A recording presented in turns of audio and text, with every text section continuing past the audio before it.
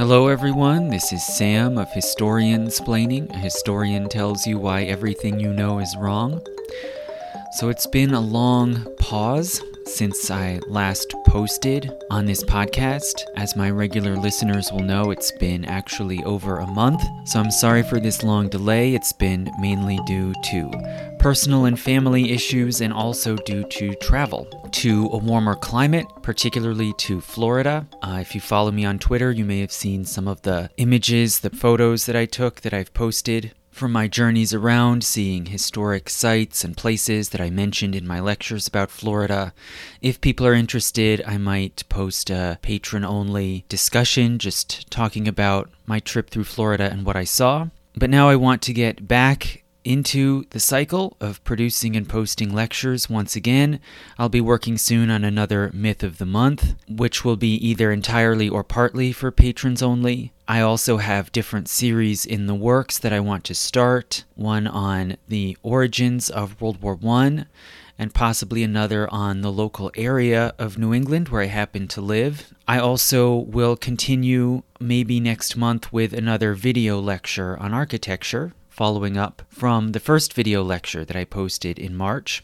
But meantime, I realized I have a lot of threads that I've already started and have left off that I ought to pick up and continue. So the one that I'm going to talk about now, today, at audience request, is India. So this will pick up from my earlier two lectures from last year, India Part 1, Creating Civilization in South Asia, and Part 2, Foundations of Hinduism. So this one will be Part 3 on the rise of the South and the Islamic conquests. And this lecture will be brought to you by the letter E, and I'll explain later what that means. So this will pick up more or less where I left off both of those previous two lectures, with the rise and then decline and fall of the last classical empire of India, which was the Gupta Empire, and the renewed vitality and efflorescence of Hinduism and Hindu piety with new movements like the Vedanta philosophical schools and the Bhakti movement. So this lecture will pick up roughly around the 500s and 600s, just after the collapse of the Gupta Empire, and will go through what some historians have called the post-classical era, an era of relative fragmentation and localization, and will continue on up through till the first conquest and rise of the Mughal Empire in the 1500s. So this is about 1,000 years that we're going to discuss. And there's a lot that happened, there's a lot of complexity, and a lot of details to sort through. But I'd like to start, as I often have with many of my lectures, I'd like to start with a story that I think encapsulates so much of what was important and momentous about this era in India. And this story comes from certain chronicles, Islamic chronicles, written during the Abbasid Caliphate, so several hundred years after the events that they describe. And we can't know exactly how much of the details here are strictly true, but I think it's a very interesting and symbolically important story nonetheless. So this story starts in the year 708, at which time reportedly a small Arab fleet sailed down from the Persian Gulf across the Arabian Sea, down the western coast of India, landing eventually at the kingdom of Anuradhapura, which was a very prosperous kingdom on the island of Sri Lanka. And it was not unusual for fleets like this to move back and forth around the Indian Ocean following the seasonal monsoon winds. This particular fleet carried a group of women and children who were going to visit the grave sites of men who had died in Sri Lanka. At this point, there was already a great deal of trade and diplomacy between that kingdom on Sri Lanka and Arabia and the Islamic Caliphate.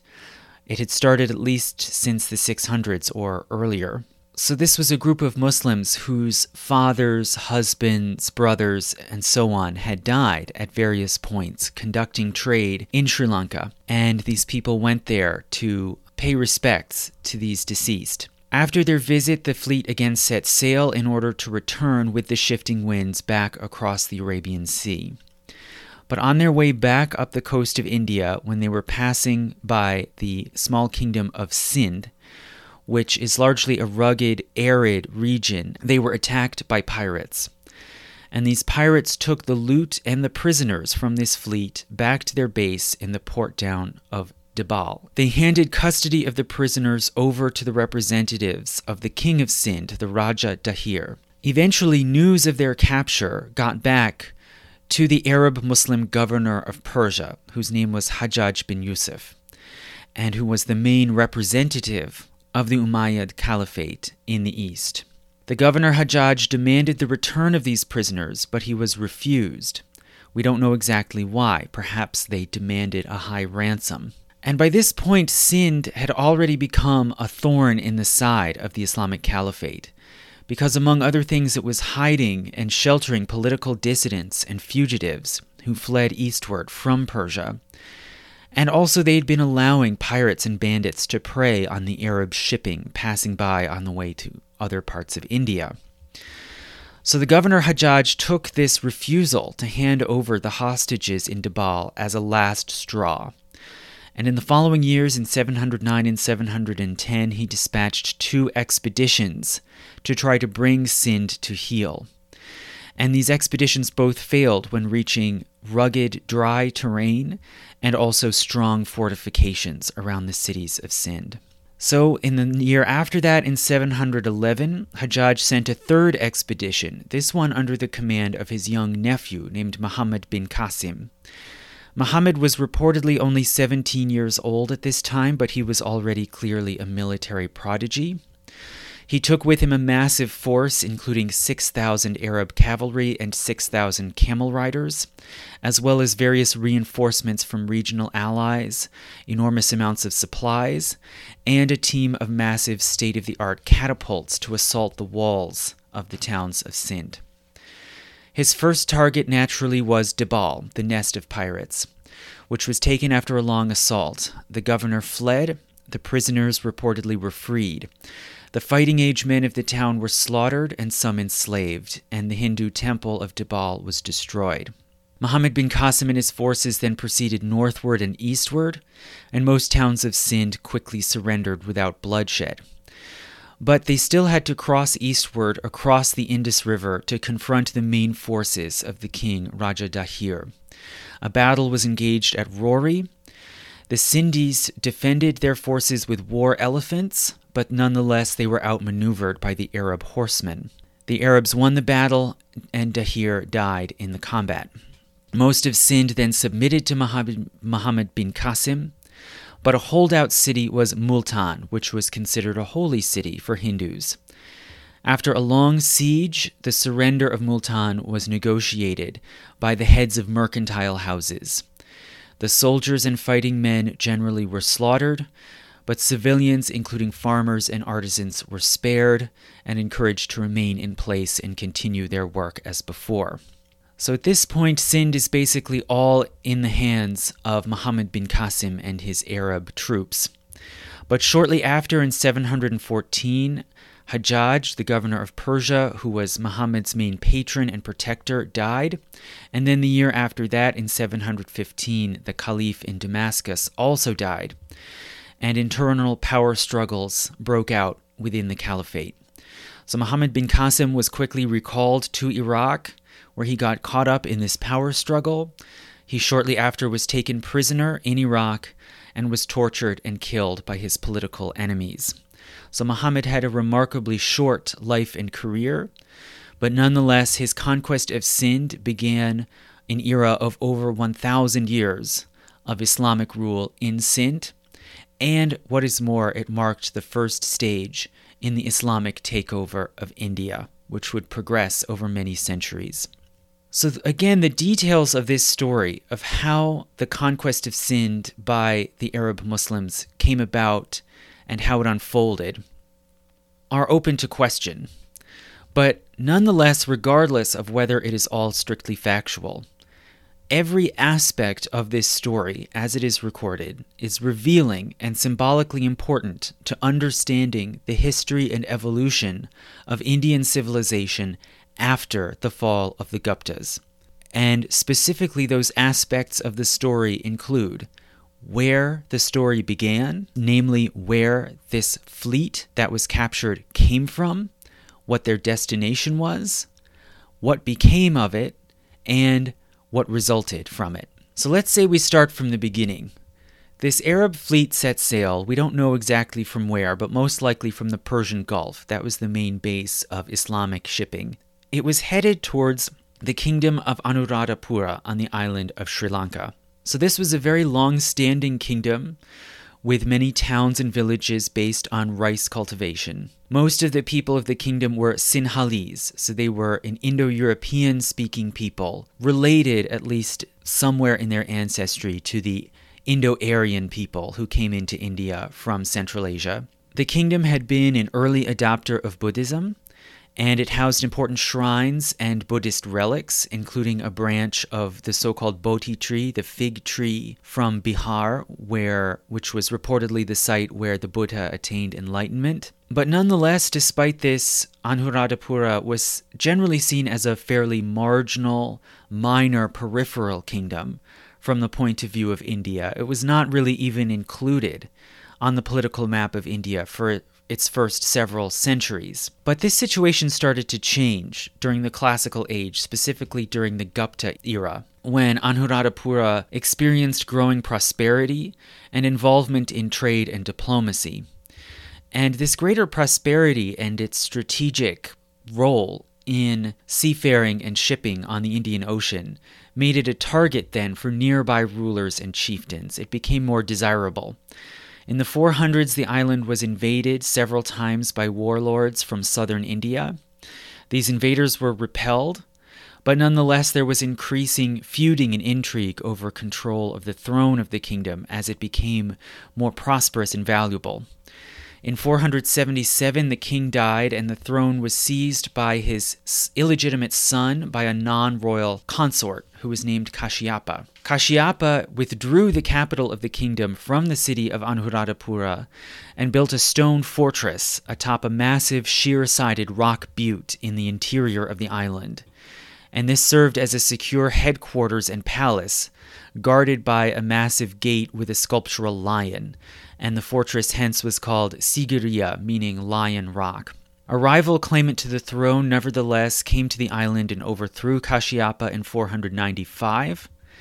After Kashyapa, the royal court then returned to the city of Anuradhapura, and Sigiriya became a Buddhist monastery, which it seems it remained for hundreds of years after. But nonetheless, the construction of this monumental stone fortress shows the increasing importance and power of this kingdom. And in the 500s overall, port towns on the coast of Sri Lanka became sites of trade, especially up and down the western coast of India, and with trade routes extending all the way to Persia and Mesopotamia. And this trade was largely facilitated by Arabs who would visit seasonally and sometimes remain and settle permanently on the island.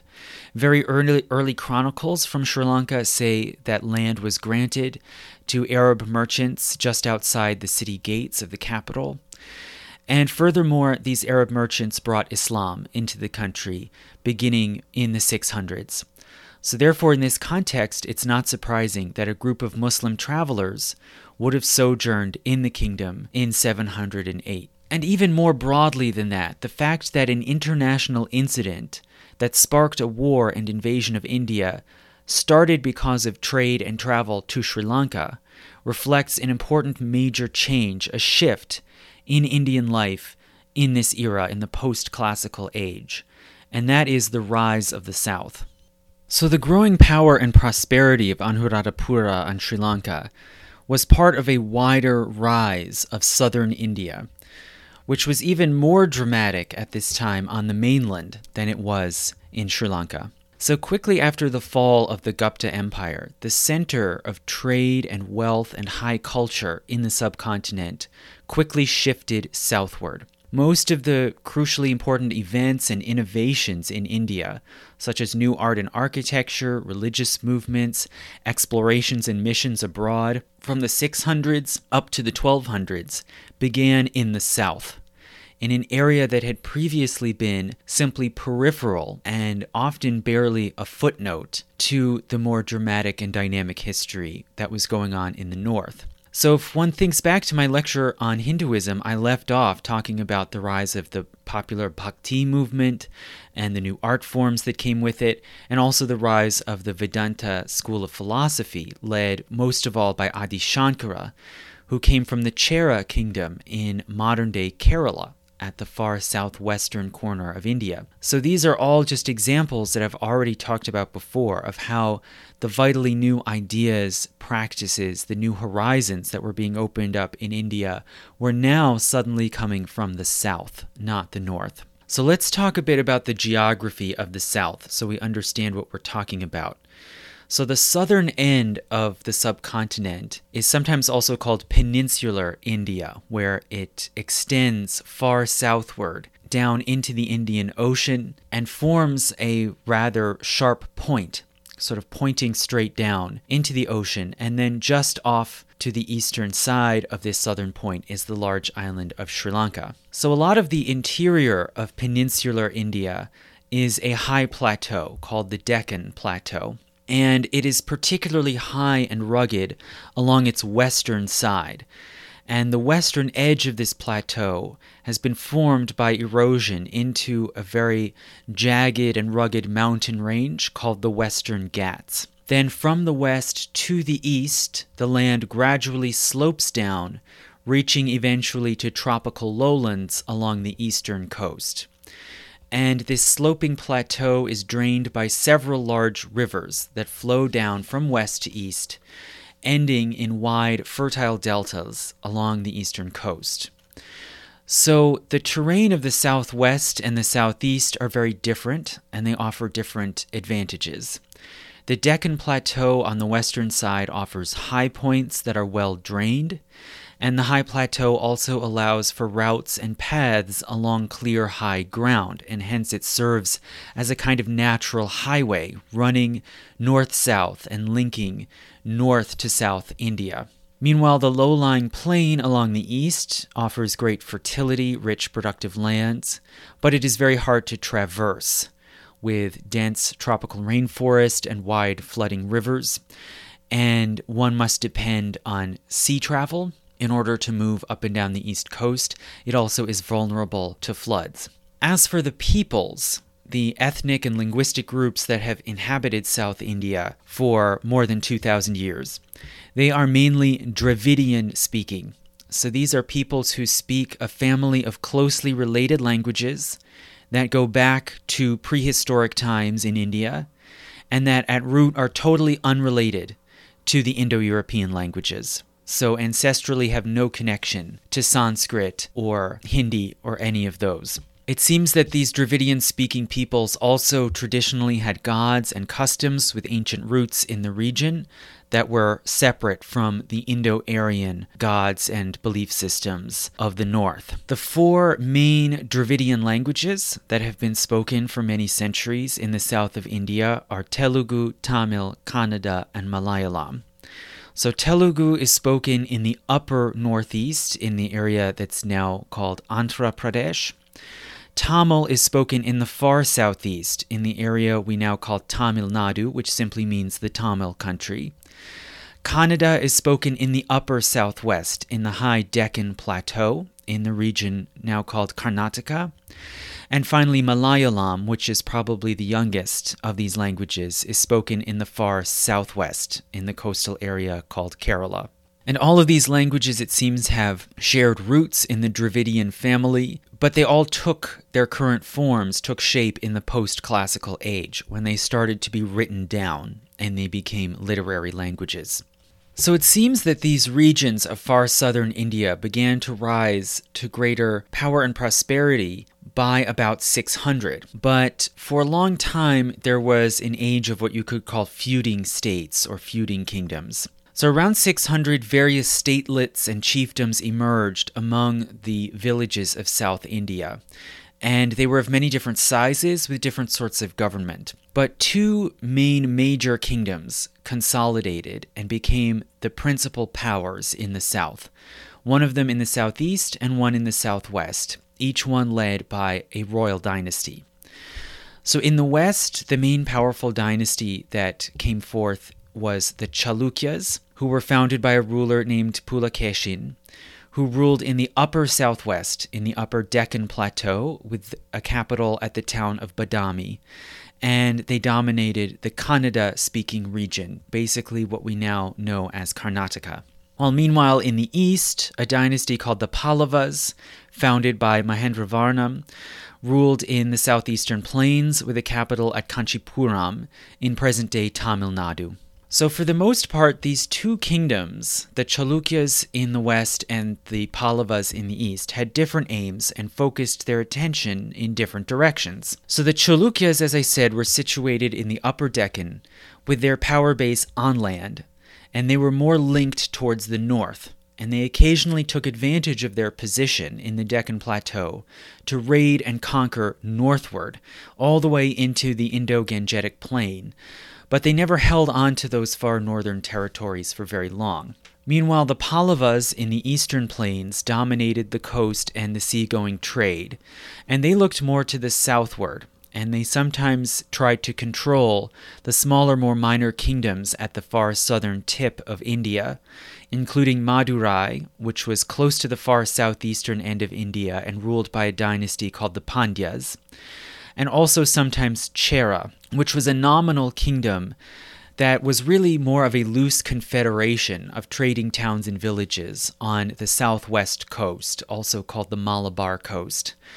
And also they sometimes went to sea and went as far as trying to exert control over Anuradhapura, the kingdom on Sri Lanka. And they were able to bring these different statelets in the far south under their suzerainty at various times, but never entirely annex them into their own kingdom. So basically, overall, these two kingdoms of the Chalukyas and the Pallavas sometimes were able to stay out of each other's way and coexist. But both of them wanted to control the rich, fertile province of Vengi along the eastern coast, which was just north of the Pallava kingdom and directly east of the Chalukyas. So both of them wanted this especially rich coastal province that was roughly equidistant to both of their capitals. And this conflict brought them into repeated warfare through the 600s and 700s. And there was a long, drawn-out power struggle with the two sides more or less evenly matched. A few times, one kingdom was able to defeat the other's main royal army and march on their opponent's capital. And at least twice, Pallava forces actually marched into the Chalukyas' capital at Badami. But still, they were never able to hold on to these gains for very long. Permanent defeat, it seems, was impossible because these kingdoms were very decentralized. Even if you captured the capital, the real power of the kingdom lay in the hinterlands, in the various towns and villages and the local potentates and chieftains. So we actually know a surprisingly great amount about the social and political structures of these kingdoms because they were very complex, their arrangements of land use, tax collection, and these rules and processes were very well recorded in writing, and a lot of these records even were then engraved into copper plates that were then preserved and reproduced through the centuries. So we know a lot more, and there's a much more recorded about the actual workings of these kingdoms in the south than there is from the kingdoms at the same time in the north. So we can say that the basic fundamental unit of these southern kingdoms was the village. The villages were generally self-sufficient. They produced their own food and water supplies, and they had their own artisans like smiths and weavers, so that they didn't have to import much of anything from outside if not necessary. And the village of this era seems to have been remarkably self-governing. The greatest amount of records survive from Brahmin villages, but the system was probably fairly similar elsewhere, and we can see it seems villages were generally governed by a periodic town assembly called the Ur, which would be a gathering of all the tax-paying adult men of the village. And then affairs were managed on the day-to-day level by a smaller selected council, usually chosen by lot, by various different methods and processes, such as, for instance, choosing one random man from each ward of the village to form a council. And this council was responsible for all kinds of important tasks, like gathering and remitting the taxes that the village owed, maintaining the basic infrastructure and poor relief, settling legal disputes and administering justice, and occasionally also even sending emissaries out to other villages in order to make cooperative agreements. And in this way, you could see the villages acting almost like miniature sovereign states, setting their own little foreign policies. As for the material economic foundation of these southern kingdoms, it was based most of all on rice cultivation. There also were large plantations of coconut palms, as well as many groves of mangoes and plantains. The prosperity of the towns and villages grew with more sophisticated irrigation, and particularly with wet rice cultivation. Now, this may sound strange. Why was irrigation necessary when this is a very wet tropical climate? But in fact, if you remember, it was a monsoon-based climate. And hence the shifting seasons depended on shifting oceanic winds that would bring in rains at particular times of year. So there would be a wet season, but it alternated with dry and hot seasons before the rain then returned the next year. And hence much more rice could be grown if irrigation was carried on through the dry and hot seasons. And hence it was customary that each village in southern India created its own so-called tank, which was actually a dammed reservoir created at a high elevation point that could fill up during the wet season and then be tapped into for irrigation the rest of the year. And this became a major function of village councils and also of various charitable organizations that would collect donations and form a so-called tank committee in order to spend money to administer and maintain the tank. So wet rice cultivation brought significant food surpluses, which then allowed more and more villages to tap into networks of trade. And the exports of these southern villages and the kingdoms that they were part of included spices, incense, perfumes, and tropical hardwoods.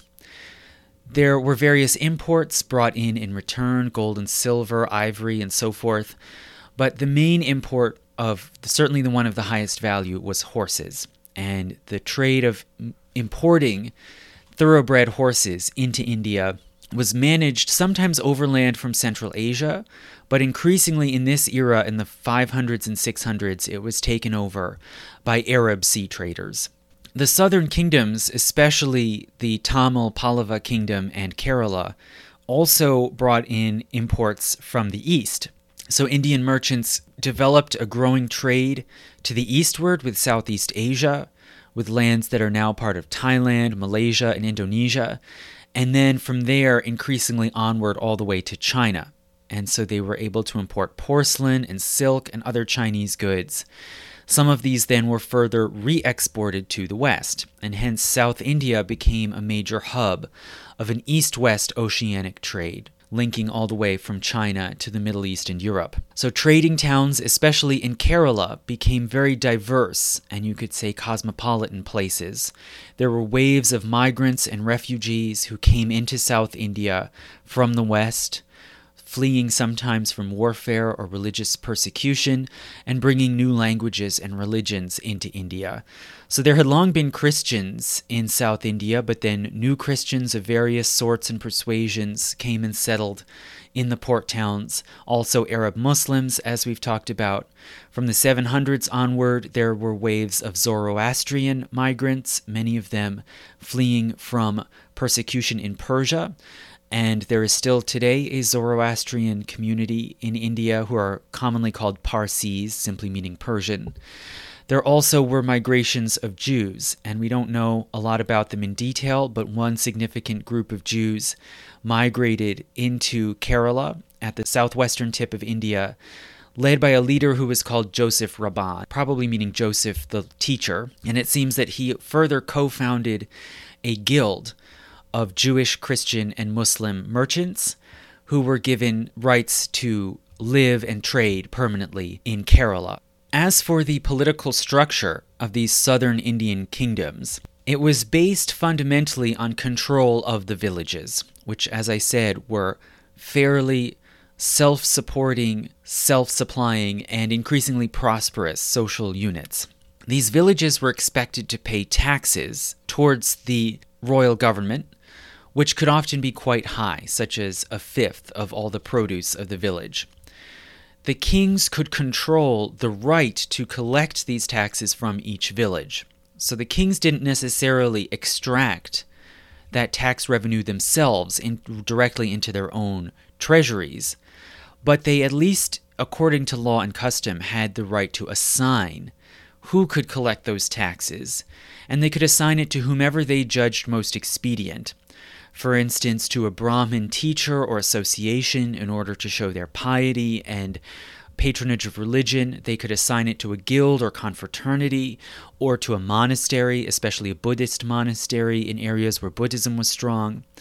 But most often it would be assigned to some local notable or potentate, who then could take a share of the taxes for themselves and pass the rest on to the crown at the capital. And this system, you could say, was roughly similar to practices in Europe around the same time, where you had a society based at bottom on self-sufficient manors, and kings could assign the right to collect rents and fees from a given manor, and this was often assigned again to a monastery, or more often to a noble or a knight, who then also owed military service to the crown. And so seeing this similarity, many scholars have labeled this society in southern India as feudal, and have called these local potentates who collected taxes feudatories, although there are problems with this analogy. For one thing, as I discussed in my lecture on feudalism, practices in medieval Europe were not so consistent or standard, and there was no clear exchange of assigning manors to a knight in return for military service. That's really a myth. An unsupported myth, I should say. And really, by contrast, the South Indian system, it seems, was more standardized. There was more consistency about what each village owed in terms of rates of pay, and someone would have the right to collect those payments and either to keep it all or to keep a cut of it. And all of this in South India, it seems, was handled on the ground at the local level among local people. There was no centralized bureaucracy.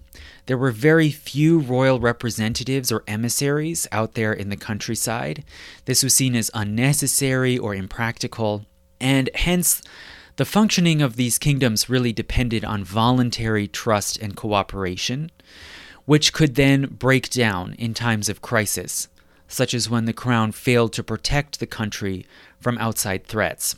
So while royal authority was fairly weak and light on the ground, nonetheless this was a highly stratified society, and there were very complex ranked castes and social classes.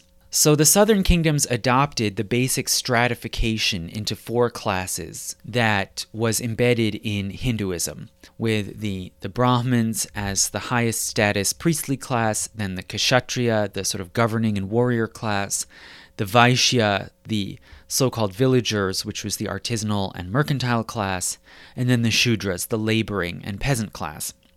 But nonetheless, the southern Indian peoples overlaid this system onto other traditional distinctions within their societies, such as the distinction between artisans and merchants. So they might all be considered Vaishya under the classical Hindu system, but there was a clear divide where merchants in the south were considered higher status and higher ranking than the artisans who produced the tradable items through their handiwork.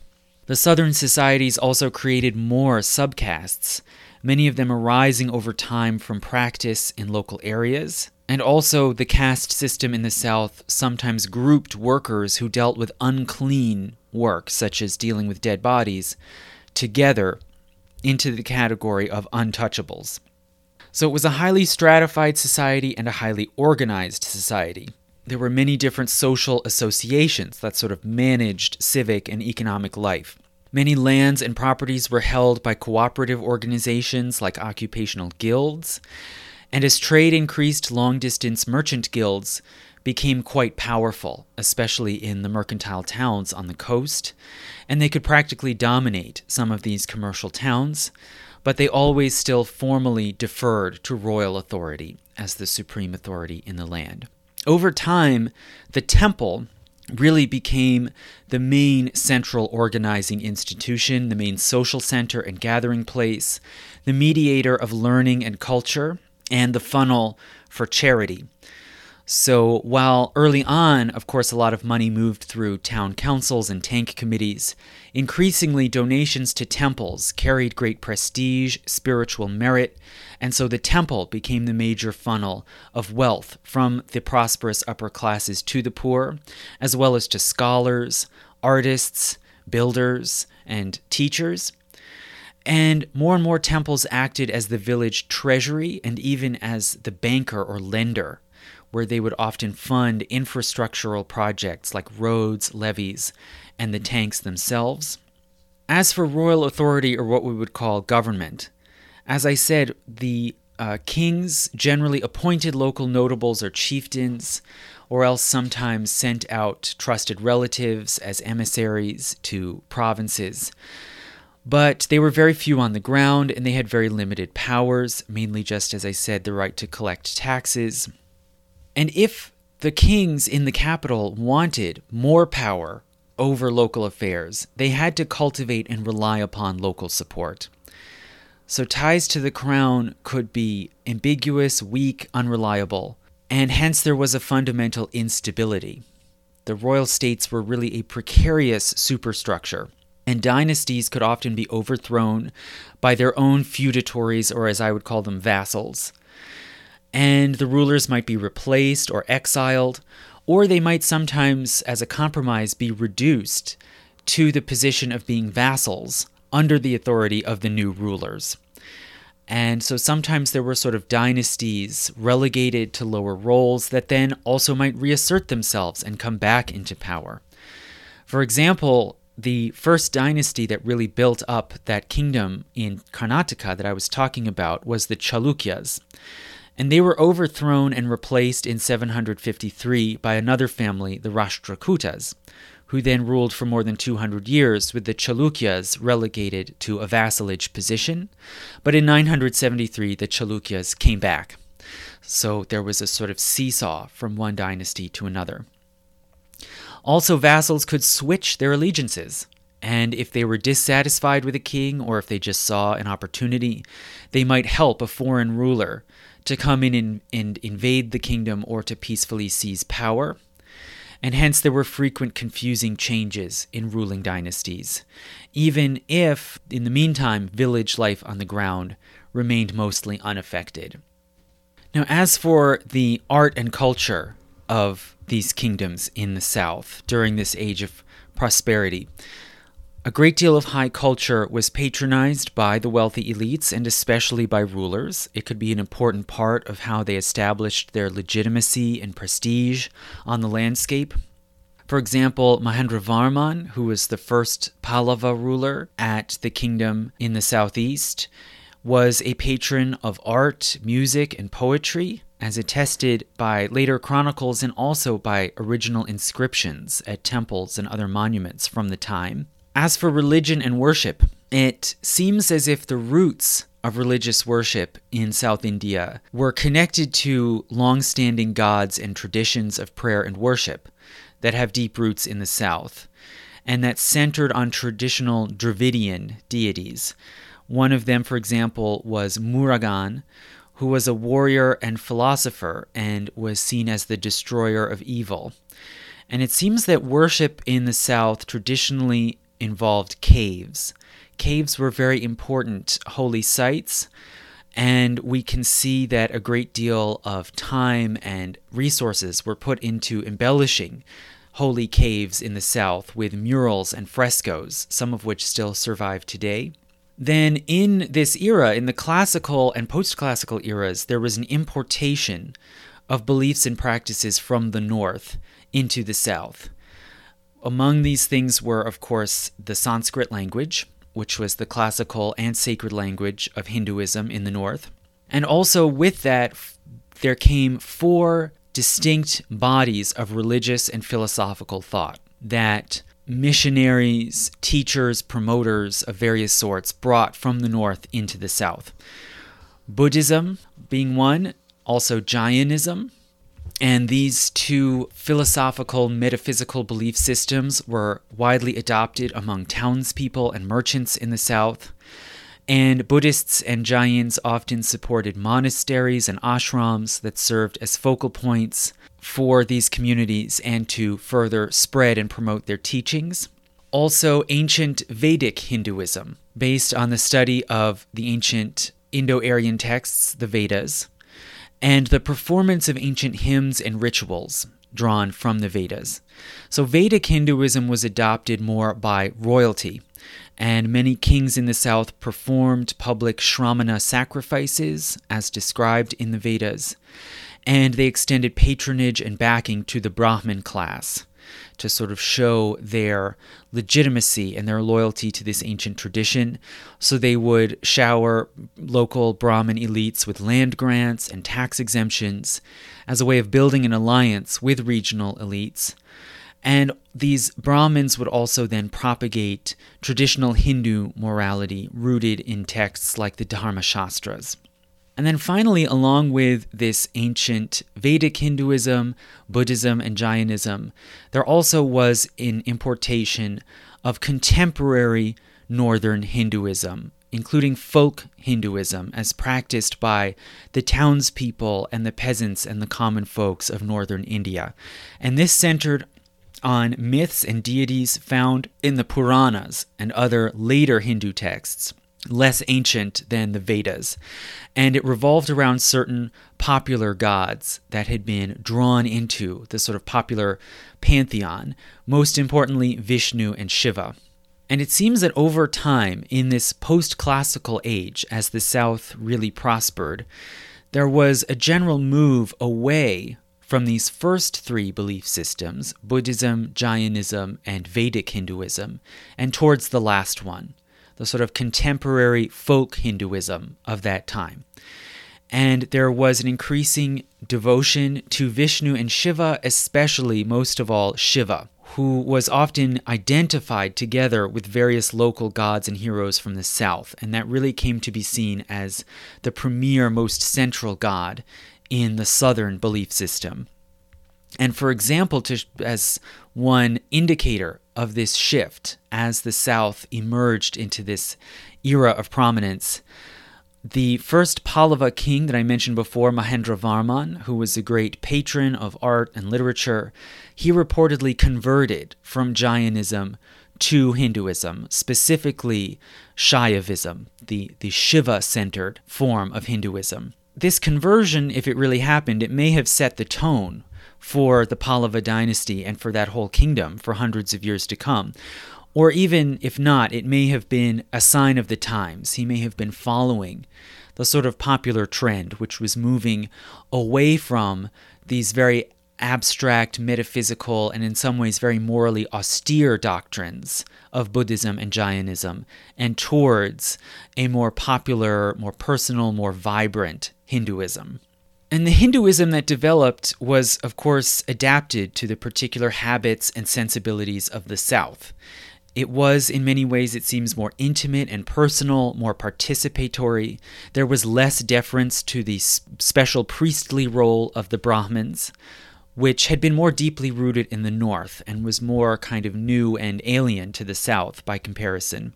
And specifically, around the 600s, a new form of popular piety emerged called bhakti, which I've mentioned before and which I discussed in the later parts of my India Part 2. And bhakti means at root worship, or more specifically attachment. It was a personal, expressive devotion towards a particular god. The goal was mystical union with the deity. And in this way, the assumptions of bhakti accord with the Advaita school of Vedanta, which was growing in influence at this time. Advaita means no division, and it teaches that the human soul, the Atman, is actually one with the transcendent spiritual dimension of the universe, the Brahman, and that the soul can merge directly into that transcendent divine principle as personified by a god like Vishnu or Shiva. So bhakti is participatory, expressive. It is based especially in song. It played a very different role in society in terms of class and gender. So the main central metaphor of the bhakti songs and poems is marriage. And the literature can be very romantic and erotic. And the custom is for songs to use the female voice, regardless of who is writing or performing the song. The speaker is understood to be feminine, and the god is masculine. Right? So the speaker is a bride, and the god is a bridegroom. And the mystical union is represented as a kind of romantic marriage. And one example you can see in a traditional Tamil hymn or bhajan, which says, quote, "When you see his face, praise him with joy, worship him with joined palms, bow before him, so that his feet touch your head. Holy and mighty will be his form, rising to heaven, but his sterner face will be hidden, and he will show you the form of a young man, fragrant and beautiful, and his words will be loving and gracious. Don't be afraid, I knew you were coming." So this is the sort of song that bhakti devotees would perform, both men and women. And it seems that the bhakti gatherings were very inclusive. The genders could gather together in one place, in one worship celebration. Also people of different castes and classes who might otherwise have remained separate. And the basic ideas and teachings of bhakti seem to have been egalitarian. Teachers and performers preached the essential equality of souls. And as I said, the gatherings could include both sexes, people of different classes. And they often were, over time, more and more, they would gather together in the sanctums of temples. And so this broke down the traditional exclusion where the temples were limited and closed their doors to many people of lower status, and especially the inner sancta were for Brahmins only. Well, those sort of distinctions were weakened by this sort of popular upwelling represented by bhakti. There eventually rose to prominence a set of kind of famous celebrity teachers of the bhakti movement, who sometimes are called saints, but more properly were sort of holy persons.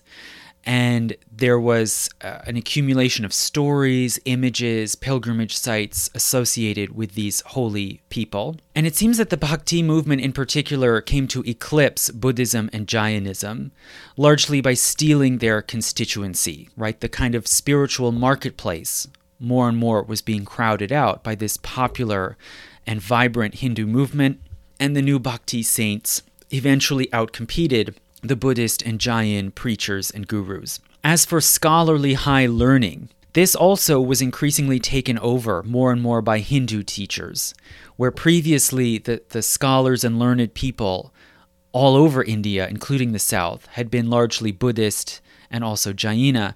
Now, more and more that was taken over also by Hindus. So higher learning had been pioneered by schools attached to Buddhist and Jain monasteries and ashrams, where they would teach art, philosophy, and especially the Sanskrit language and literature. This model was then adopted at Hindu schools and colleges, attached to country ashrams, teaching theology, mainly Vedanta, and then even more so as the centuries went on, attached to temples in the cities, where they would teach not only religion and theology and metaphysics, but also art and music and dance. While meanwhile, the crafts, like building or weaving, were taught more in artisanal guilds. With time, literature also flourished in the South in the post-classical era. And this started first with the learning of Sanskrit and the Sanskrit classics, but then the Dravidian languages and dialects also became literary languages for the first time. And this started with the creation of new scripts, first with the Pallava script for writing the Tamil language in the southeast, which then was adapted into the Grantha script, which could be used for Tamil and also could easily be adapted for other languages in the south, and even for foreign languages in countries that were connected to and traded and had close relations with South India. So the Grantha script was adapted for Sinhalese in Sri Lanka, and then for Thai and Javanese in Southeast Asia as well. The South Indian scholars produced a great deal of legal and theological writings, as well as translations of the Hindu classics, and then a great deal of poetry and song. Often this southern poetry, as it took shape, was more inventive and free form than the Sanskrit literature of this time, which was comparatively very formulaic and conventional. There also was a flourishing of architecture, which formed into the so-called Dravidian or Dravida style. So architecture in the far south began with caves, which, as I said, were important gathering and worship places in the south in the prehistoric and classical eras. So these were places of worship and sites for art. They evolved and became laboratories for early southern architecture as people started to carve and shape these caves in order to make carefully designed inner sancta and also gateways and entranceways. And this then evolved, it seems, in the post-classical age into rock-cut temples. So these post-classical kingdoms, which could command more resources, more labor, sponsored projects of creating monumental temples by carving them out directly out of rock cliffs and mesas. And this was sophisticated and involved a lot of skill, but comparatively it saved the labor of having to quarry and move rocks. So it was more labor efficient than building a temple freestanding out of nothing. But as these kingdoms became more prosperous and more powerful in the 800s, 900s, they started to sponsor the building of grand masonry temples. These took a lot more work, but they could be built right in the middle of cities for greater access and, most importantly, for greater visibility, to impress the people, to impress visitors, to show the power and prestige of these rulers. And it seems that important art forms such as mural painting and statuary were transferred right from the caves to the rock-cut temples and finally into the masonry temples.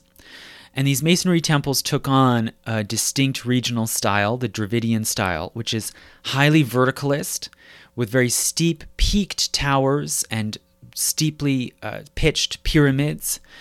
They are highly ornate and detailed, with ornamentation at all scales, all over all surfaces of the building, creating a sort of dazzling fractal-like effect.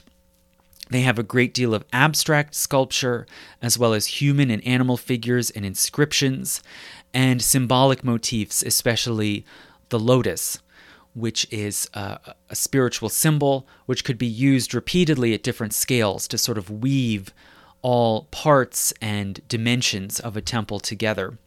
But this Dravidian style really only reached its full fruition under the rule and patronage of a new dynasty, a dynasty that was finally able to overcome the regional feuding that had plagued South India and unite the whole region under a single crown. And that new dynasty was the Chola. So the Cholas started off as feudatories of the Pallavas, based at a town called Tanjore at the far southern edge of the Pallava kingdom. And around the year 850, the head of the House of Chola, named Vijayalaya, declared independence from the Pallavas and seized control of Tanjore for himself and founded his own independent kingdom. With local support from the area, he was able to attack and overthrow the Pallavas at their capital. And through the 900s and the 1000s, the Cholas were lucky to then have a series of long-reigning and effective rulers, which oversaw their massive expansion of power and territory in India. So firstly, in South India, they first tried to assert their dominance over the smaller powers to the south, particularly the Pandyas in Madurai. And the Pandyas pushed back and made an alliance with Anuradhapura in Sri Lanka. But in the mid-900s, the Chola king Parantaka I defeated both and absorbed Madurai into his own kingdom. Then in the late 900s, the king Rajaraja expanded to the north, secured control of Vengi, that crucial province that had been the sort of prize for so many years. And he then turned westward, took control of Kerala along the far southwestern coast, and on to the Maldives Islands in the Indian Ocean. The loot from these conquests was then used to fund the building of a massive temple complex at Tanjore, which is still today seen as sort of the highest monument of this era in South India. So at this point, the Cholas now dominated the east-west trade through the Indian Ocean, and they were able to send their own merchants and emissaries all around the Indian Ocean basin to East Africa, Arabia, Persia, to Thailand and Indonesia, and sometimes all the way up to the South China Sea and to China. From the 1010s to the 1040s, the king Rajendra Chola Deva further struck out in all directions, asserting Chola power. So to the south, he was able to conquer all of Sri Lanka. To the west, he invaded and overran the Deccan, but failed to completely rout the Chalukyas, those longtime rivals to the west. To the east, he sent fleets that invaded and occupied the Malay Peninsula and Sumatra, which could seem, in retrospect from today, it could seem like the beginning of an overseas colonial empire. But actually, it seems that his main goal was simply to prevent the small statelets in Southeast Asia from interfering with their trade around to China in East Asia. It was about securing the rights of their merchants to run those trade routes into the Pacific. He also invaded northward, conquering the province of Orissa and reaching all the way up to the Ganges plain in Bengal. But he was not able to conquer these lands in and around Bengal. He was able to take tribute back, and most importantly, he brought back from Bengal water from the Ganges River back to his capital. And this was very important because the Ganges is a holy river to Hindus. So this was like the most sacred prize that he could take back to his capital. And it showed the extent of Chola power, and arguably it represents the height, the symbolic height at least, of the Chola Empire. So as for art and culture in the Chola era, Southern society under the Cholas created a set of traditions in terms of literature, music, and building that then set the standard for India in this era, and that also were exported into Southeast Asia. And when we look at a lot of the ancient buildings and art forms and in Thailand and Indonesia, they really are based on the Chola style of this time. They also oversaw the integration of Indian epics like the Ramayana into the traditions of South India, and then by extension then into Southeast Asia. So still today, if you travel through Indonesia or Thailand, you'll see annual performances of the Ramayana. That is because of the influence of the Chola Empire. Now, most particularly in architecture, the Cholas undertook more ambitious projects in the distinctive southern style. And its highest expression, as I mentioned before, is the Brihadishvara temple built at Tanjore under the king Rajaraja between 1003 and 1010, right at the height of the Chola Empire. The temple is built of granite, and the tower is the tallest in all of South India. The enormous steep pyramidal tower is built in tiers with then a small dome at its peak, and this main temple structure is dedicated to Shiva. The inner sanctum houses an abstract linga stone sculpture representing Shiva as a sort of pure cosmic principle. Only Brahmin priests are allowed in this inner sanctum, but meanwhile that main tower is surrounded by a complex of gatehouses, pavilions, and smaller shrines that are open to all sorts of other people and that are multi-use. The shrines are dedicated to various other Hindu gods, such as Vishnu, Parvati, who is the consort of Shiva, and also to the sons of Parvati and Shiva, which include Ganesh and Murugan, that very ancient Dravidian god I mentioned before, who by this time was integrated into the Hindu pantheon in the south. So the Brihadishvara temple, again, can be seen to represent the apogee of Chola power and splendor. But it did go into decline in the late 1000s and early 1100s. And the Cholas were forced to begin to retrench. For example, they withdrew their forces from the Deccan and permanently gave up on trying to defeat the Chalukyas. Small feudatory dynasties around the empire began to break away and declare independence, beginning with the Hoysalas in 1216, and then the Pandyas, that long-ruling dynasty in the far south at Madurai. They declared their independence in 1257 and launched a rebellion that eventually overthrew the Cholas, and the empire quickly broke up. So the question over and over again when we talk about the decline and fall of empires is why? Why did they go into decline? Well, it seems that at least one reason was that their commercial monopoly was weakened. So they had gained a great deal of wealth and prosperity from these oceanic trade routes around the Indian Ocean.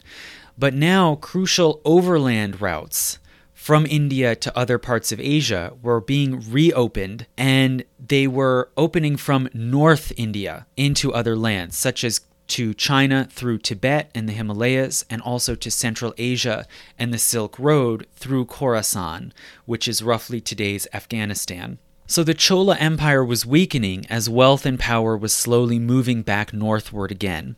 And hence, as a result of this, new northern states that were starting to emerge again as powerful forces in the north started to interfere in southern affairs to weaken the Chola, and they often encouraged or supported internal opponents of the Chola, like the Hoysalas and the Pandyas, and this hastened the decline and breakdown of the empire. So what then was happening in the north this whole time, all through this era when, as I've said, the south was flourishing? What was going on in the north? Why did the north go so much into abeyance but then start to reassert itself?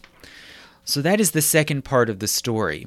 And in general, this era, the post-classical era, was for the most part an era of fragmentation in the north, during which no new state or dynasty came forward to replace the Guptas as the unifying force, although some did try and fail. Now, if we think back to the opening story that I told about this fleet on its return voyage from Sri Lanka that was captured by pirates as they passed by the coast of Sindh, and the prisoners were handed over to the local ruler.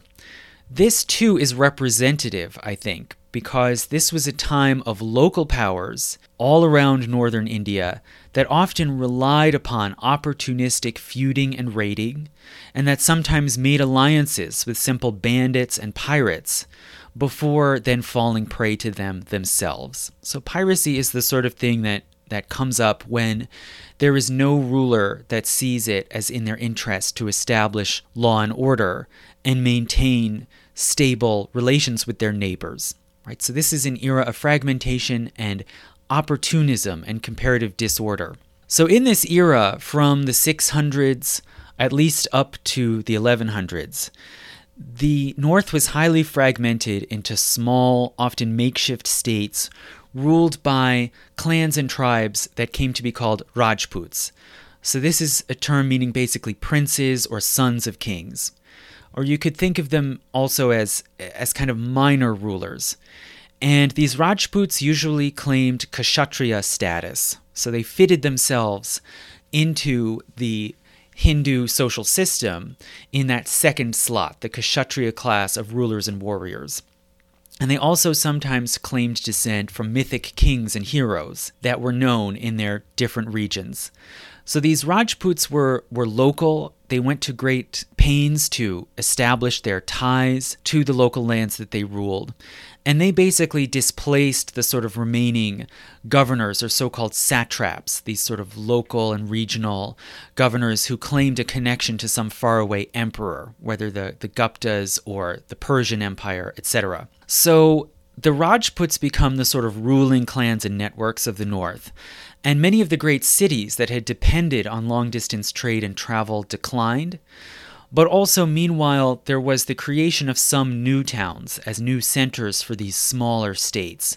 For example, the Rajput dynasty called the Tomaras founded a town in the upper Ganges Valley in what's now called the Doab, the two-river valley of the Ganges and the Yamuna, they founded a town called Dhilika, which became the sort of new main center of the upper Ganges Valley, and it developed into the city we now know as Delhi, and that was founded in 753. Now, while this was, as I said, a time of fragmentation and localism, nonetheless, some significant regional states did emerge and assert some power, and most importantly, in the far north, in the Himalayas and the foothills of the Himalayas, several regional states emerged that were able to hold on to their territory in their sort of secure position. And these included, most importantly, Kashmir in the far north, Nepal, which broke away from Tibet and which managed a lot of the trade and pilgrimage between India, Tibet, and China, and in the far eastern end of India, Assam, which also benefited from trade going through the eastern end of India into Southeast Asia and China. Meanwhile, in the Indo-Gangetic Plain, this more fertile but also flat, open, vulnerable region, some states did emerge that controlled large areas, at least for a while, early on. There was the kingdom of the Pratiharas in the west, based firstly in Madhya Pradesh and then also including Gujarat and Rajasthan in the far west. And then their rival was the Palas in the east, with their main base of power in Bengal. So these were two significant dynasties that controlled sizable territories, but the two of them then fought repeatedly, especially over the ancient city of Kanauj in the middle of the Ganges Valley.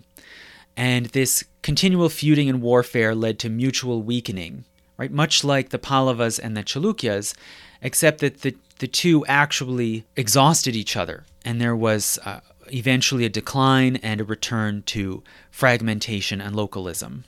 Now, as for society and the economy in the north in this era, it seems that in various ways it was similar to what was going on in the south, but we don't know as much about it, right? There aren't as consistent, lasting, preserved records, but it seems that society in the north was also village-based, but it was more diversified and very localized. Long-distance trade built only very slowly, and sea trade was dominated by southern Indians and by Arabs. So northern India really didn't benefit much at all from the Indian Ocean trade. It was village-based and decentralized like in the south, but it seems there was a flourishing local and regional consciousness. There was a cultivation of local architectural styles, local vernacular literature in the local languages and dialects, especially in the so-called Prakrits, which are the sort of regional vernacular languages like Hindi, Gujarati, Bengali, that derived from Sanskrit. And as for literature, there was a great patronage for local histories, often patronized by the Rajput rulers. And some of these were, basically just trying to establish the legitimacy of some Rajput dynasty. But nonetheless, some of them were very good and sophisticated and showed a lot of historical insight.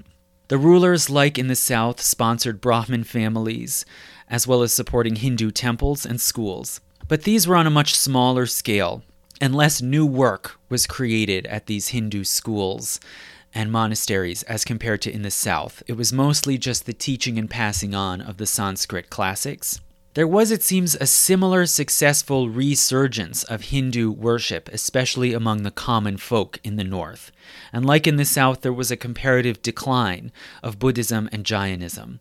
They were losing a lot of the public's interest, and then this decline was accelerated later by foreign raids and attacks after 1000, which forced a lot of Buddhist and Jain ashrams and monasteries to close, and for a lot of those leaders and teachers to flee to the east. There also was a flourishing of bhakti, which was re-imported from the south to the north. Right? So a lot of ideas and deities and stories from northern Hinduism went south, and then bhakti came back from the south to the north and really found a new audience and a new vitality in the north. Bhakti in the north was more often focused on Vishnu as opposed to Shiva, but used very similar language and ideals, and arguably this movement brought new energy and new life into the Hindu temples. There also in the north was a great multiplication of many niche groups within Hindu society. So there was a multiplication of castes, with many new castes and subcastes created, leading to a very complicated stratified landscape, like in the South, but perhaps even more so. Some castes were created or adapted out of existing local tribes and clans or occupational groups. There was also a multiplication of new religious and spiritual groups, such as cults devoted to certain heroes or deities that might sometimes be adopted then as avatars of Vishnu, the sort of primary, most popular god in the north. And interestingly, even the Buddha was eventually adopted into northern Hindu mythology as an avatar of Vishnu. So there was a way of sort of reinterpreting and enfolding Buddhism into the Hinduism of this age. There also was the creation of new mystical and esoteric sects, which could attract many lay people, not just ascetic holy people. Right? So there might be mystical teachings in, say, Buddhism or Jainism, but these were understood to be sort of the province of holy people who lived in withdrawal from ordinary life and who might depend on alms and donations. Well, in this new Hindu environment, there could be mystical and esoteric sects whose members were simply ordinary farmers or merchants or scribes.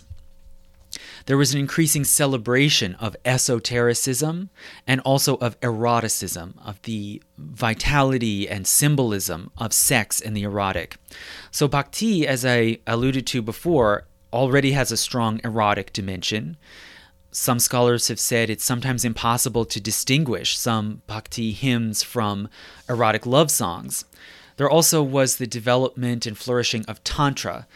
So the term Tantra, it seems originally in the classical age, it encompassed many mystical disciplines. But in this era, in the post-classical era, it took on a new, more specific meaning. It took on association of veneration of the feminine principle, which could be represented through goddesses as well as represented in the abstract as a sort of cosmic feminine. And tantric teachings and practices could involve the mystical symbolism of the body and of sex and sexual congress. Now, some of you may have seen possibly the most famous Hindu temples in the north from this era are a cluster of ornate temples built at Khajuraho in Madhya Pradesh in about 950 to 1050, covered in very rich statuary, many of them with sexual themes. And this includes whole friezes showing basically human figures having sex in all sorts of varied and creative ways. And the exact meaning of this sculpture and statuary is uncertain, but many have argued that they may depict actual tantric sexual practices that were part of their spiritual and mystical discipline. Now, one can exaggerate. It's not as if every Hindu temple was covered in sexual imagery, the way these particular friezes at Khajuraho are. But nonetheless, this fact and the fame of this sculpture shows the remarkable variety and richness of Hindu practices in this age, which flourished just before the arrival of a new religion that would have a very deep impact and that in many ways would change the tone and direction even of Hinduism in India. And that, of course, was Islam. So people in India became aware of Islam very early on because of Arab traders that traveled and sometimes resettled in India as early as the 600s. And it came first to the port towns of the southwest. It seems that the first known mosque in India, was the Cheraman Juma Mosque, which opened in the town of Metala in Kerala in 629, so extremely early, still during the lifetime of the Prophet Muhammad. And in these early years, it seems Islam was generally tolerated and even welcomed in the trading towns and kingdoms in India, but it made very few, if any, converts. Then, shortly after, it started to spread. Probably in the late 600s, early 700s, it began to spread into Sindh and Punjab in the northwest, partly due to migrants and refugees that were fleeing from conflicts within the Islamic Caliphate. Now, not long after that, the Caliphate itself began to extend its power and conquer the western parts of India. And this started, of course, in 700 1111 with Muhammad bin Qasim's conquest of Sindh, which I already talked about and described at the beginning of this lecture. So you know roughly what happened there. This was followed then by a long period of a stationary border, with Sindh being under Islamic control and the other statelets farther east remaining under the power of Hindu dynasties, although they had contact and were aware of the Islamic world. Then eventually occasional small raids began from basically bases in Afghanistan and the Hindu Kush region down into the northwestern corner of India. And this was not an entirely new phenomenon from what had happened before. It was much like what the Huns and other Central Asian tribes had done, basically using their skills with the horse to ride down and opportunistically raid into the hills and plains of India. So these sort of small local attacks continued sporadically for several hundred years until around the year 1000 a dramatic new presence arrived. And that was Mahmud of Ghazni, who was the sultan of a small empire based in what's now Afghanistan. And in 998, Mahmud of Ghazni inherited a complex and unstable tribal-based confederation. And in his first 2 years, Mahmud went on a series of punitive expeditions around his empire, trying to suppress opposition and punish rebels. And this included some small expeditions southward into the Indus Valley, into lands that he considered to be his domains. Now, he found there a lot of low-hanging fruit in India, a lot of accumulated wealth in the towns and cities that was relatively poorly defended by these small statelets. So after 1000, he began a series of more extensive opportunistic raids deep into India, again taking advantage of the speed and maneuverability of his horsemen. His raids led to a lot of destruction and impoverishment of many towns and cities, and also to some temporary alliances among these Rajput states, some small attempts at confederation to try to contain these raids, but no really extensive unity. The main opposition that Mahmud encountered mainly was the Jats, which was a confederation basically of warrior and horseman tribes, who for a while were able to intercept and counter him in the Indus Valley. But this opposition didn't last forever. Mahmud was able eventually to press past them further into India. Now, Mahmud of Ghazni, it seems, had no intention of settling down and ruling permanently in India. He really just wanted to raid and pillage in order to raise money to fund expeditions into Central Asia, to exert control over the Silk Road. That was his actual goal. Now, it happens that along the way, he also sometimes sacked temples where a lot of the wealth was stored, and he destroyed deity figures in the Hindu temples. This served as an easy way of sort of showing his Muslim piety and giving his raids a sort of religious veneer as attacks on paganism. And it seems his intention always was to just raid, see what he could get, and then leave. But nonetheless, he ended up getting drawn in over the course of years into the feuding politics and power vacuums of India. And there was some degree, it seems, of ambivalence, at least among Mahmud of Ghazni's forces and his lieutenants, where they found India to be richer and more opulent and more interesting and appealing than they had thought. They were drawn in to some degree by its mystery and its sophistication, as well as the loot. And this ambivalence, I think, is captured in an interesting story that is recorded in later chronicles about Mahmud of Ghazni. And the story takes place, it seems, in the year 1025, when Mahmud and his men captured the city of Somnath in western India, in Gujarat, and they entered the temple in order to raid it. And they found there a god figure made of metal that was floating in midair. And they investigated how this statue seemed to be suspended in midair, and they ran a spear all around all sides of it, looking for strings or cords connecting it to the walls, and they found nothing. Finally, one of them was able to hypothesize that the tiles on the roof, which seemed to be stone, above the statue must be magnetic. And so they started to systematically remove the tiles on one side of the roof, and the statue started to list and drift through the air. Finally, they tore down the roof, and the statue descended to the ground.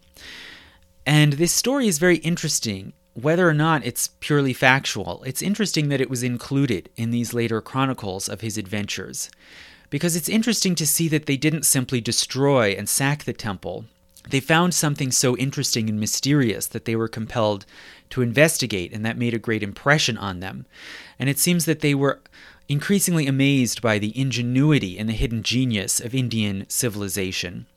And this deep impression then was carried on and passed down through the years. Now, shortly after the sacking of Somnath, Mahmud of Ghazni in 1026 finally turned back and went back into Afghanistan after 25 years of raiding, and he died in Ghazni in 1030. So it seems that there was basically quiet on the northwestern front for about 150 years after that, until another Central Asian potentate named Muhammad Ghuri, or Muhammad of Ghor, followed in Mahmud's footsteps. So beginning in 1173, Muhammad Ghuri began to raid southwestward, following similar paths and strategies to Mahmud of Ghazni before him. And it seems from the surviving records that not a great deal had changed in northern India in terms of fragmentation and local feuding. There had been no unification, no preparation to block or oppose another attack from the northwest. So early on, the events unfolded very similarly to 150 years earlier. But what was different was that Muhammad Ghuri brought with him generals and administrators, and he stationed them as regional governors along his pathway as he attacked into India. And it gradually became apparent that Muhammad Ghuri had different intentions. He wanted to found an empire and rule India in a way that Mahmud of Ghazni had never attempted. Crucially, in 1186, he besieged and captured the city of Lahore in the Indus Valley, and he soon made moves to proceed eastward across the Indus into the Ganges Valley. Finally, a Rajput ruler in Rajasthan named Prithviraj Chauhan organized a confederated resistance to try to stop this advance by Muhammad. And the most important crucial goal of this confederation was to protect Delhi, the major city in the upper Ganges Valley. In 1192, this confederation under Prithviraj confronted Muhammad at the town of Tarain, north of Delhi. And Muhammad won the battle, Prithviraj died in the combat, and Muhammad's forces immediately occupied Delhi. They created there a makeshift kingdom, which embraced large parts of Punjab, Sindh, Gujarat, and the upper Ganges Valley. And it was ruled at first by the Afghan and Turkic lieutenants who had come with Muhammad, and also to a great degree by Mamluks, sort of enslaved warriors and officials who had been brought with the expedition. And these officials fanned out and were spread out across several different cities around northern India. In 1206, Muhammad was assassinated, but his kingdom still did not collapse. Rather, what happened is that the Mamluks took over, and they were led by an administrator named Aibak, who declared himself to be Sultan, which is an Arabic title of rulership. So the legitimacy of Aibak's claim to this new throne in Delhi was highly open to doubt due to the background of brute conquest, then assassination, and by Aibak's slave origin. But nonetheless, this proclamation by Aibak marked the formal founding of a new state, which has been called the Delhi Sultanate. And this sultanate ruled much of northern India for 300 years. The second ruler who took up the throne after Aibak was named Iltutmish, and he also had been a Mamluk. And this cloud of illegitimacy still hung around him and around this whole sort of makeshift new state in Delhi. But that cloud was largely lifted shortly after when the Islamic Caliph in Baghdad sent to Iltutmish a so-called robe of honor, which then marked him as a lieutenant and representative of the Caliph in the East. So he had this backing, at least in the eyes of the Islamic world, and could claim to act on behalf of the Islamic Caliph, even as he basically ruled independently in India. So through the 1200s, this Delhi Sultanate successfully conquered eastward through the Ganges plain to Bihar and Bengal, and then southward, quickly sweeping up the remains of the disintegrating Chola Empire. And the Sultanate through the centuries had periods of great flourishing and a wide influence in Asia, but it was also very unstable. The sultans were repeatedly overthrown and replaced on the throne by former courtiers or officials. For its first 84 years, it was ruled by a so-called Mamluk dynasty, where the sultans were all ex-slaves who had risen through government, except for one ruler, which was a female sultan named Razia, who was the daughter of a previous sultan. And she came to the throne with the support of Turkish courtiers, who expected that she would simply be a figurehead, but who then turned against her and deposed her when she actually ruled as an active leader. Eventually, the last Mamluk ruler was overthrown in 1290 and was replaced by a court official from a Turkish origin named Jalal-ud-Din Khalji. And Jalal had the support of Indian-born Muslims, who increasingly had become involved in the Sultanate, but who had been excluded from power because they were natives, basically. And Jalal-ud-Din founded a new dynasty, which in the early 1300s was able to successfully repulse Mongol attacks, and which further welcomed the settlement of new migrants and refugees coming into Delhi, fleeing from the Mongols. So these different events I've described, the first Aibak's claiming of the throne, then Razia's rise to power and overthrow, and then Jalal-ud-Din's claiming of the throne and the end of the Mamluk dynasty. All of these events were quite typical, right? Power in the Sultanate was highly unstable and frequently shifting. Rulers were often deposed and replaced, and there were 3 more changes of dynasty, so that over the years, there were a total of 5 different dynasties that ruled from Delhi. So, firstly, why is this? Why was the politics of the Delhi Sultanate so plagued with feuding and so unpredictable? Well, firstly, this is because it was such a complex, multi-layered state, and there were so many different parties that had to be satisfied. So if you were a ruler, you had to worry about cultivating the support and preventing disloyalty among, firstly, both Afghan and Turkish chieftains who had come into Delhi with the initial conquest and who wanted honor and rewards commensurate with their role in establishing the Sultanate in the first place. Then Muslim clerics and scholars who wanted to see Sharia law respected and enforced in the state, and who must also be placated in order to give support and legitimacy to the regime. Then Muslim diplomats and administrators and engineers who came into Delhi from all over the Islamic world and whose knowledge and talents were desperately needed in Delhi. Then Muslim converts to Islam, who were local people of Indian origin who had converted and who often sacrificed community and local ties in order to join the regime, and whose local knowledge of languages and geography were also needed, and who wanted honor and rewards commensurate with their importance.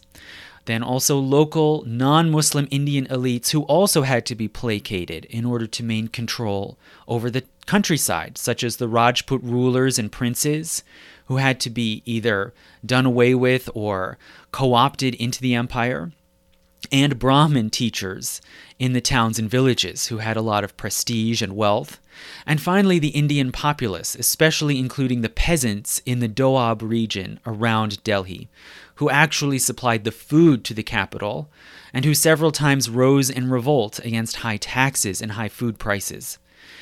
So considering this incredibly complex political landscape, it is not surprising that this state was constantly riven by factional intrigue, and that many rulers simply failed to balance all of these competing interests, and so there were repeated coups and rebellions and revolts throughout this history. But nonetheless, the Delhi Sultanate remarkably lasted for 3 centuries, and saw the formation of something of a distinctive society in northern India in this era. So initially, as for the religious beliefs and practices in this time, you had a basic divide between the ruling elite that was Muslim and the broader population that was mainly Hindu. And early on, that ruling elite was quite insular. They were of mostly Afghan and Turkish heritage, so their ethnic and linguistic identity was different as well as their religion. And they remained mostly aloof, right, maintaining what they knew as a Central Asian Muslim lifestyle in Delhi, in the middle of North India, and in the regional courts around the provinces. Non-Muslims were allowed to administer their own justice and civil law in the towns and villages through their own leaders and judges. But meanwhile, at the same time, the Sultanate did send out tax collectors and governors to manage the money and infrastructure in the empire, much more so, it seems, than these older Hindu kingdoms had done. So while there was this, you could say, in quotation marks, toleration or acceptance that most of society was Hindu and would remain so, nonetheless, there was also a greater penetration of this foreign Muslim civilization into Indian society. There was little to no effort to convert the Hindu populace. Non-Muslims were required, as was common in the Caliphate, non-Muslims were required to pay a special tax, the so-called jizya tax, which was a graduated tax mainly levied upon the wealthy, much more so than the poor. And this meant that in times of prosperity, especially, a lot of revenue could be raised for the Sultanate through this jizya tax.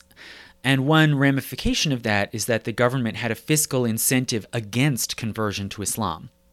Because if the wealthy elites converted to Islam, they would stop paying this substantial jizya tax. So there really was no policy of trying to convert the Hindu people, as well as Buddhists, Jains, and others, to Islam. But nonetheless, over the years, decade by decade, some conversion did happen. And gradually Islam became a more widespread presence in Indian society. So why did this happen? Well, there are several reasons. One is that some Hindus of lower caste status chose to convert to Islam. Only Muslims, as I said, were allowed in government, especially at the court. It was exclusively Muslim. And so Hindus, if they were ambitious, if they had some hope of moving up in the world, getting a place at court, or at a college or school in the capital, they would convert to Islam. Also, very low status Hindus, people who might be even considered outcast, some of them converted because they wanted to get out of the bottom of the caste system. Right? Islam does not have caste woven into its theology the way Hinduism does, and it doesn't have the same taboos about social avoidance or social deference and hierarchy the way Hinduism does. So some converted to Islam for that reason, although it seems it didn't necessarily always work entirely. There still would be discrimination from both sides, right? If you converted to Islam, that doesn't mean that in the eyes of Hindus you no longer count as a person of lower caste or as an outcast. And even among Muslims, there was class snobbery and discrimination if you were aware that someone was a convert, and moreover that they were a convert from a low status background. Now, Islam, it seems, in some places, it did have some popular appeal and became something of a popular movement, especially in Bengal in the east.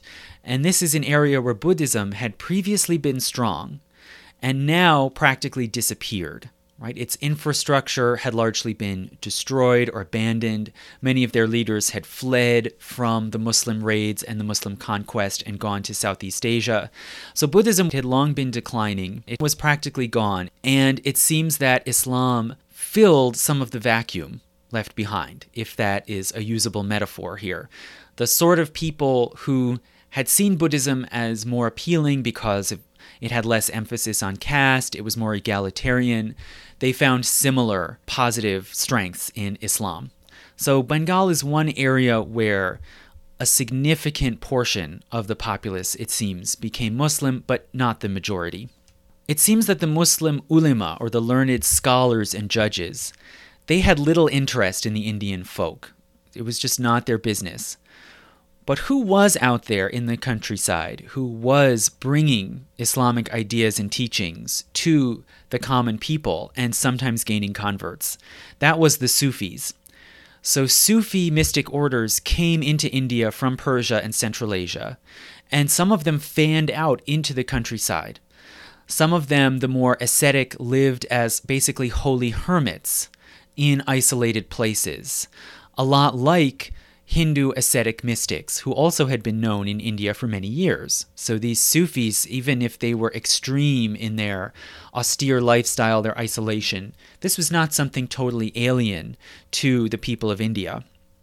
Some of them also lived in towns and villages and held gatherings and formed brotherhoods, which was common in the Sufi movement, in the Sufi tradition. Some of their leaders then acted as sort of public spiritual teachers called peers. That was the Arabic term.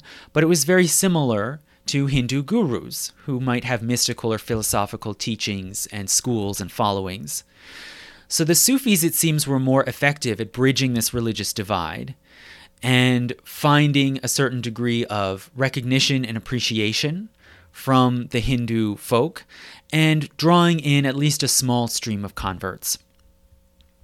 Now, as for the intellectual, the scholarly side of things, as I said, the ulema, the Islamic judges and teachers, were generally not so interested in the Hindu population and remained aloof from them.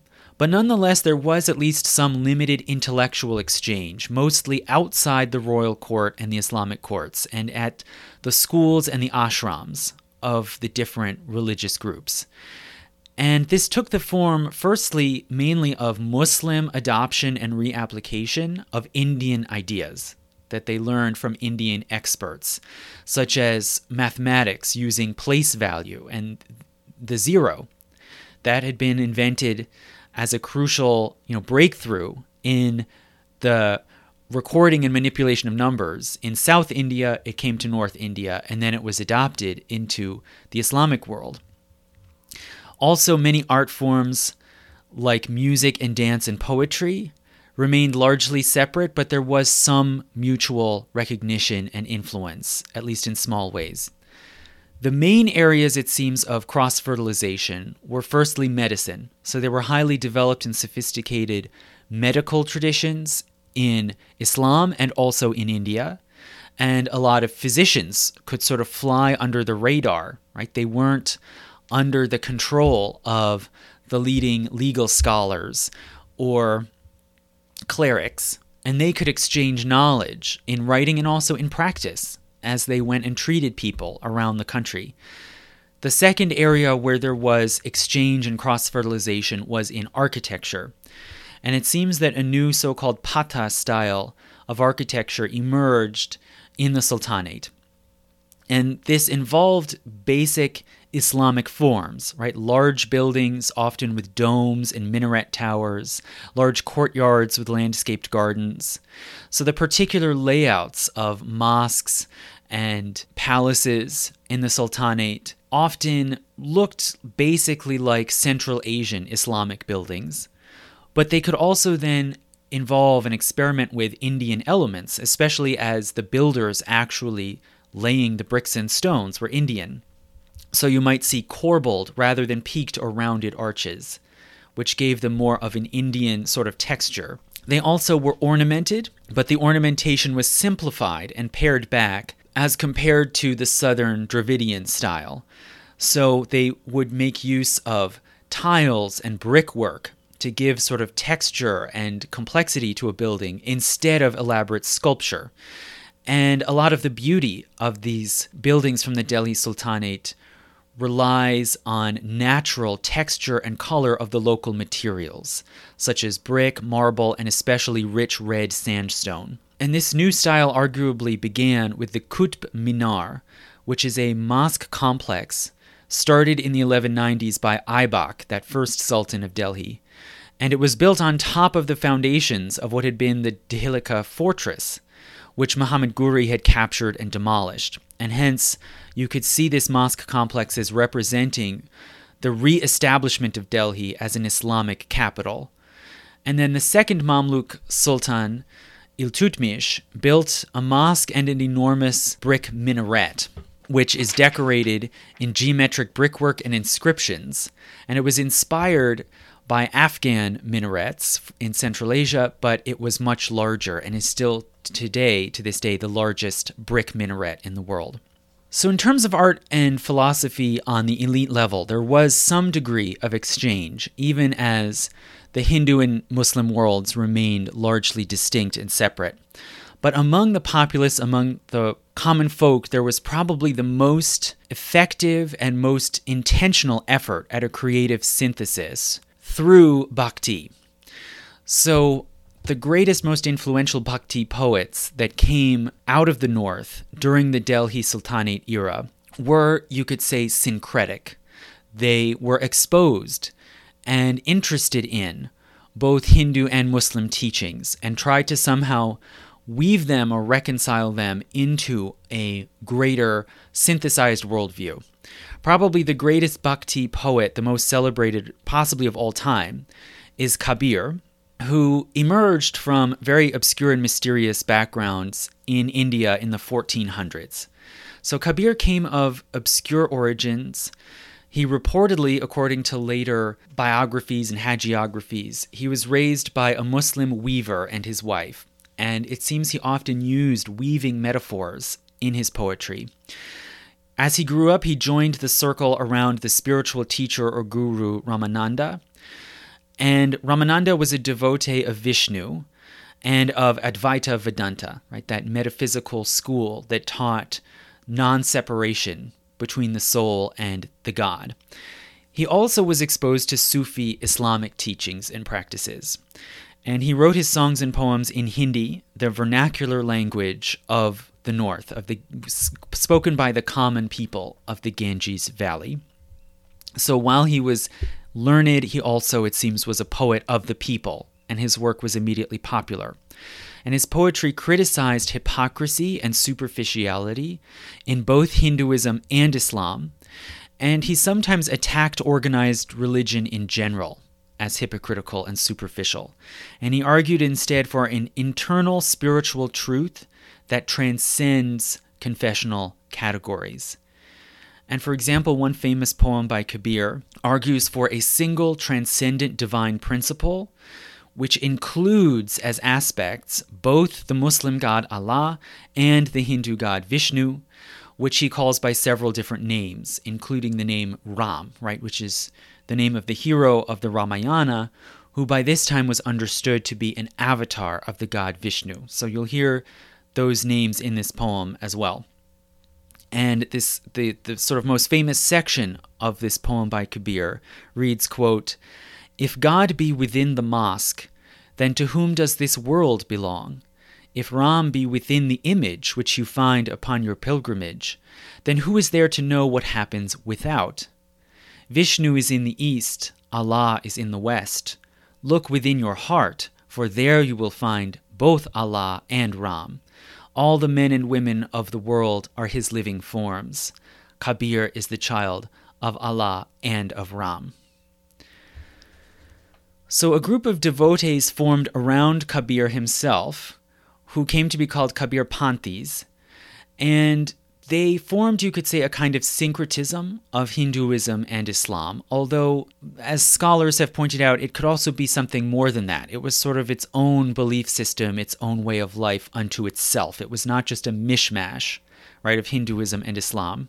His group remained fairly small, and over time it came to be folded into mainstream Hinduism. So people might speak of it today as a sort of Hindu spiritual sect. It never became a widespread movement unto itself.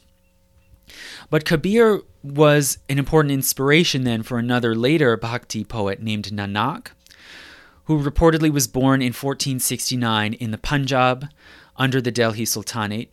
His parents were Hindu merchants.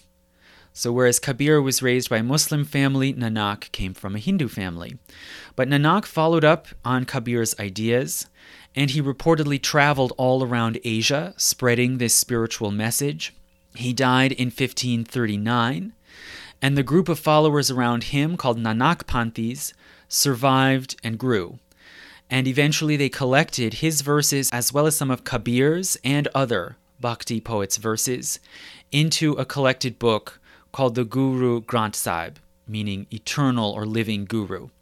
And this then formed the main sacred text for the Sikh religion, a distinct religion based mainly in Punjab, which developed mainly in the 1500s, and it only really took shape into an organized movement under the new regime that came later that replaced the Delhi Sultanate, and that is the Mughal Empire.